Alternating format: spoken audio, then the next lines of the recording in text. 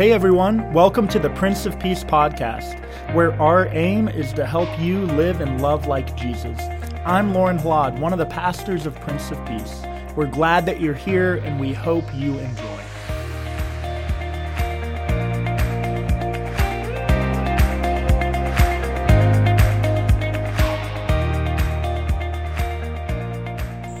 Do you feel lately as if your life is just sort of off balance, off kilter? 2020 has been an absolutely crazy year. It's been disorienting to say the least, but it's definitely been disruptive. Nearly every aspect of our lives has been changed or altered. The way we do education, the way we go to work, hanging out with friends, eating meals, every area of life seems to have been impacted. One of the things that's happened in my life during this season is that it seems as though when I began 2020, I had a very clear plan. I'm a goal setter. I like to plan. I like to chart the course ahead. And I remember starting in January of this year with very clear goals for the year ahead, hopes for the year, anticipation for what was to come. But throughout all this disorientation, throughout all of this change, it seems as though those priorities just sort of vanished. A whole new set of thoughts came into my mind, as I'm sure it's happened for you. When we go through so much change, so much adversity, so many things are shifting in our lives, it's easy for our core priorities to escape us. Our lives end up becoming so impacted by external forces. We start thinking about different things. Our goals adjust. We're mindful that right now we're right at the start of a brand new season. The fall is right around the corner, and in the coming weeks, students will start going back to school. Many of our schedules will be changing. It feels like a new chapter in this ongoing saga of COVID-19. As we enter into that new chapter and that new phase, we're going to be exploring a new teaching series, a new sermon series for the next 5 weeks. We're calling it First Things First. I remember hearing that phrase so often as a little kid. I would want to go do something. I would want to go out in the neighborhood and play with my friends, and my mom would say, "Well, Lauren, first things first, you have to finish your peas. You've got to finish supper. First things first, you better tackle that homework." It's become a common phrase just in our culture. First things first. That's what we'll be exploring. First things first. What are some foundational priorities or principles that can help guide our lives in the midst of what is going to be ongoing change and adjustments?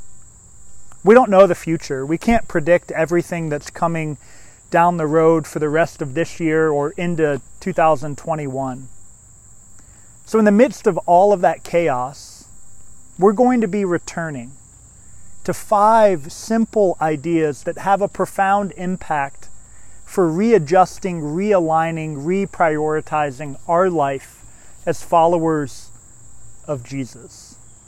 We're going to be exploring the themes of repentance, rest, relationships, renewal, and restoration. Each one of these core themes have a great way to impact how we live, how we love, and my hope, my prayer is that through this series, you would find clarity once again for what matters most. So first things first, we're going to explore the theme of repentance. Now, when you hear the word repent, a lot of thoughts might come to mind for you. A lot of feelings might be evoked within you.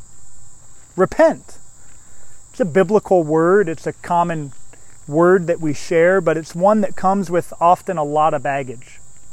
People hear the word repent, and it can conjure up feelings or emotions of fear or trepidation or guilt or maybe even shame in a very unhealthy sense. So I want to unpack that word just a little bit for us. The Greek word in the New Testament where we translate into repentance is the word metanoia. And it very literally means to change one's mind, to think about something differently. In the Old Testament, in Hebrew, we have the word teshuv, which means to literally move in a new direction, to turn one's gaze into a new area of focus in life. Biblical repentance is a lot less about shame or guilt or feelings of fear or trepidation. It's more about finding a realigning with God's vision for the world and for our lives. So first things first, I know that I need to repent constantly, daily, weekly, all of the time. I need to be born again and again and again. Repentance isn't a one-time activity. It's not a one-time event. It's a daily event. It's an ongoing orientation towards life that we need to constantly be reimagining, rethinking, reshaping how we see the world.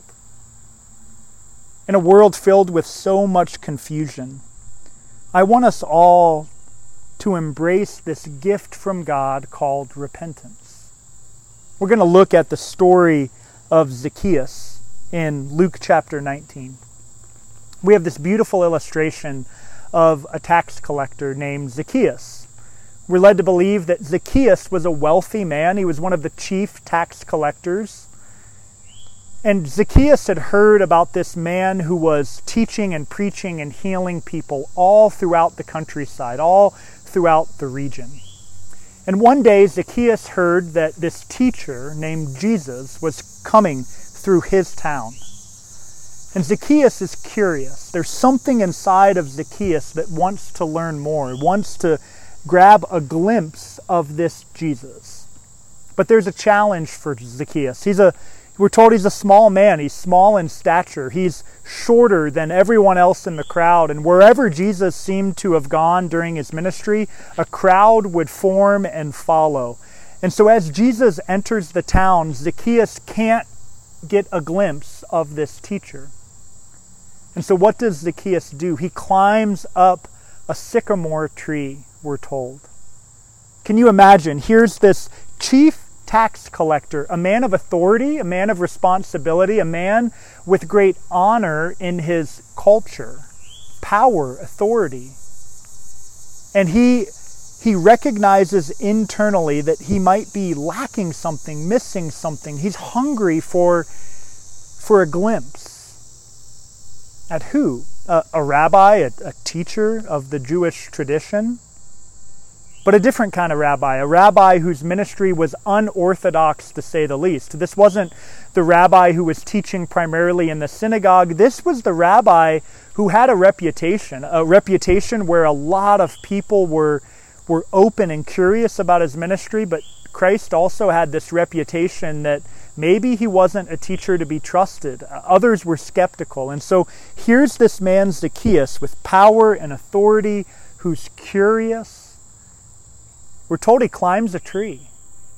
He climbs a tree. The man with power, the man with authority climbs a tree like a little kid. I don't know the last time you've climbed a tree. It's been many years since I've climbed a tree, but here's Zacchaeus climbing a tree. And he very literally is turning his face to teshuv towards Christ, just to catch a glimpse. And what does he find? He finds that Jesus is looking at him. As Zacchaeus turns toward Christ, changes the direction of his gaze towards the Lord, he finds that the Lord Christ is looking at him. And Jesus says, Zacchaeus, come down. I want to dine with you tonight. A controversial statement. It sent the crowd in a fervor. Is he really going to dine with Zacchaeus, a tax collector, a sinner, others are calling him? But there's Christ. certain. Let's go and let's dine. And as Zacchaeus and Jesus share a meal that evening, we're led to believe in very few words that something changed within him. There was a metanoia, a new way of thinking, a new way of realizing what really mattered in his life. There was an alignment of priorities for Zacchaeus as he spends time with Jesus. And he even says to Jesus, if I have defrauded anyone, if I have robbed anyone of their riches, if I have been unfair in my practice as a tax collector, if I have used my power and my authority to my own gain, then I will return the money 4 times over. What's happening in his life is he's embodying what it means to truly biblically repent, to move in a new direction. Now, what we don't have here in this passage, we don't see that Zacchaeus is groveling at the feet of Jesus. We don't see that Zacchaeus is begging for mercy. We don't see Christ using fear-based tactics, telling Zacchaeus, you must repent. You must turn in a new direction. You must change your life, which is so often how we hear people use the word repentance. They throw it at us. What changed Zacchaeus' heart? What changed his mind? What helped Zacchaeus move in a new direction? I like to think that it had everything to do with when he climbed the tree. There he is, climbing the tree, wanting to get a glimpse of Christ. Maybe what changed his heart is that he saw the eyes of Christ looking back at him. Not with condemnation, not with shame, not with guilt, not with fear, but with love. You see, Zacchaeus, I think his heart was changed because in his longing for something more, he realized that he was already loved, that he already belonged. And the realignment of heart, well, it happened. First things first. We are so often like Zacchaeus. We go through our lives and we end up kind of living on autopilot. Our work, our education, our school, our responsibilities. We end up building these lives for ourselves, or the world builds a life for us. And every now and then, I think we would do well to climb a tree, so to speak. To climb a tree in order to just get a glimpse of where God might be in the world.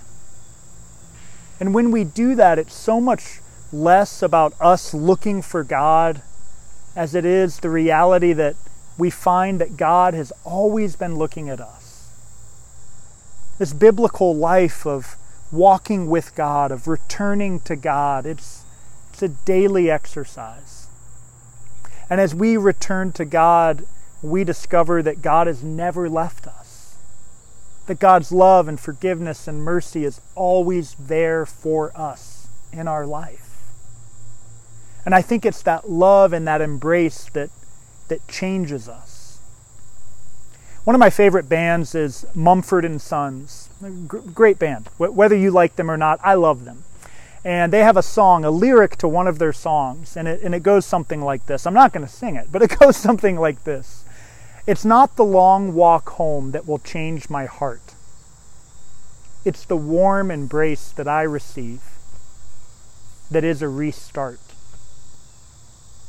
It's not the long walk home that will change my heart. It's not being turned away or judgment or a punishment that will really change a heart. It's the warm embrace that I receive with the restart. That warm embrace that we receive is God's gift to the world. It's God's gift to you. It's God's gift to me. No matter how far off or lost we feel, no matter how confused we might get with our lives, even the mistakes we make, the choices we make, the words we say to our loved ones, no matter how far we feel we've drifted, this is what we proclaim as the church. God's love is bigger than all of it. God's mercy and God's heart for you and for me and for all the world is far more powerful than our biggest misstep or our biggest mistake. As overwhelming as the world can feel, and as far off as we think we might be drifting from God, we know that God's love is like an anchor tethered to our heart.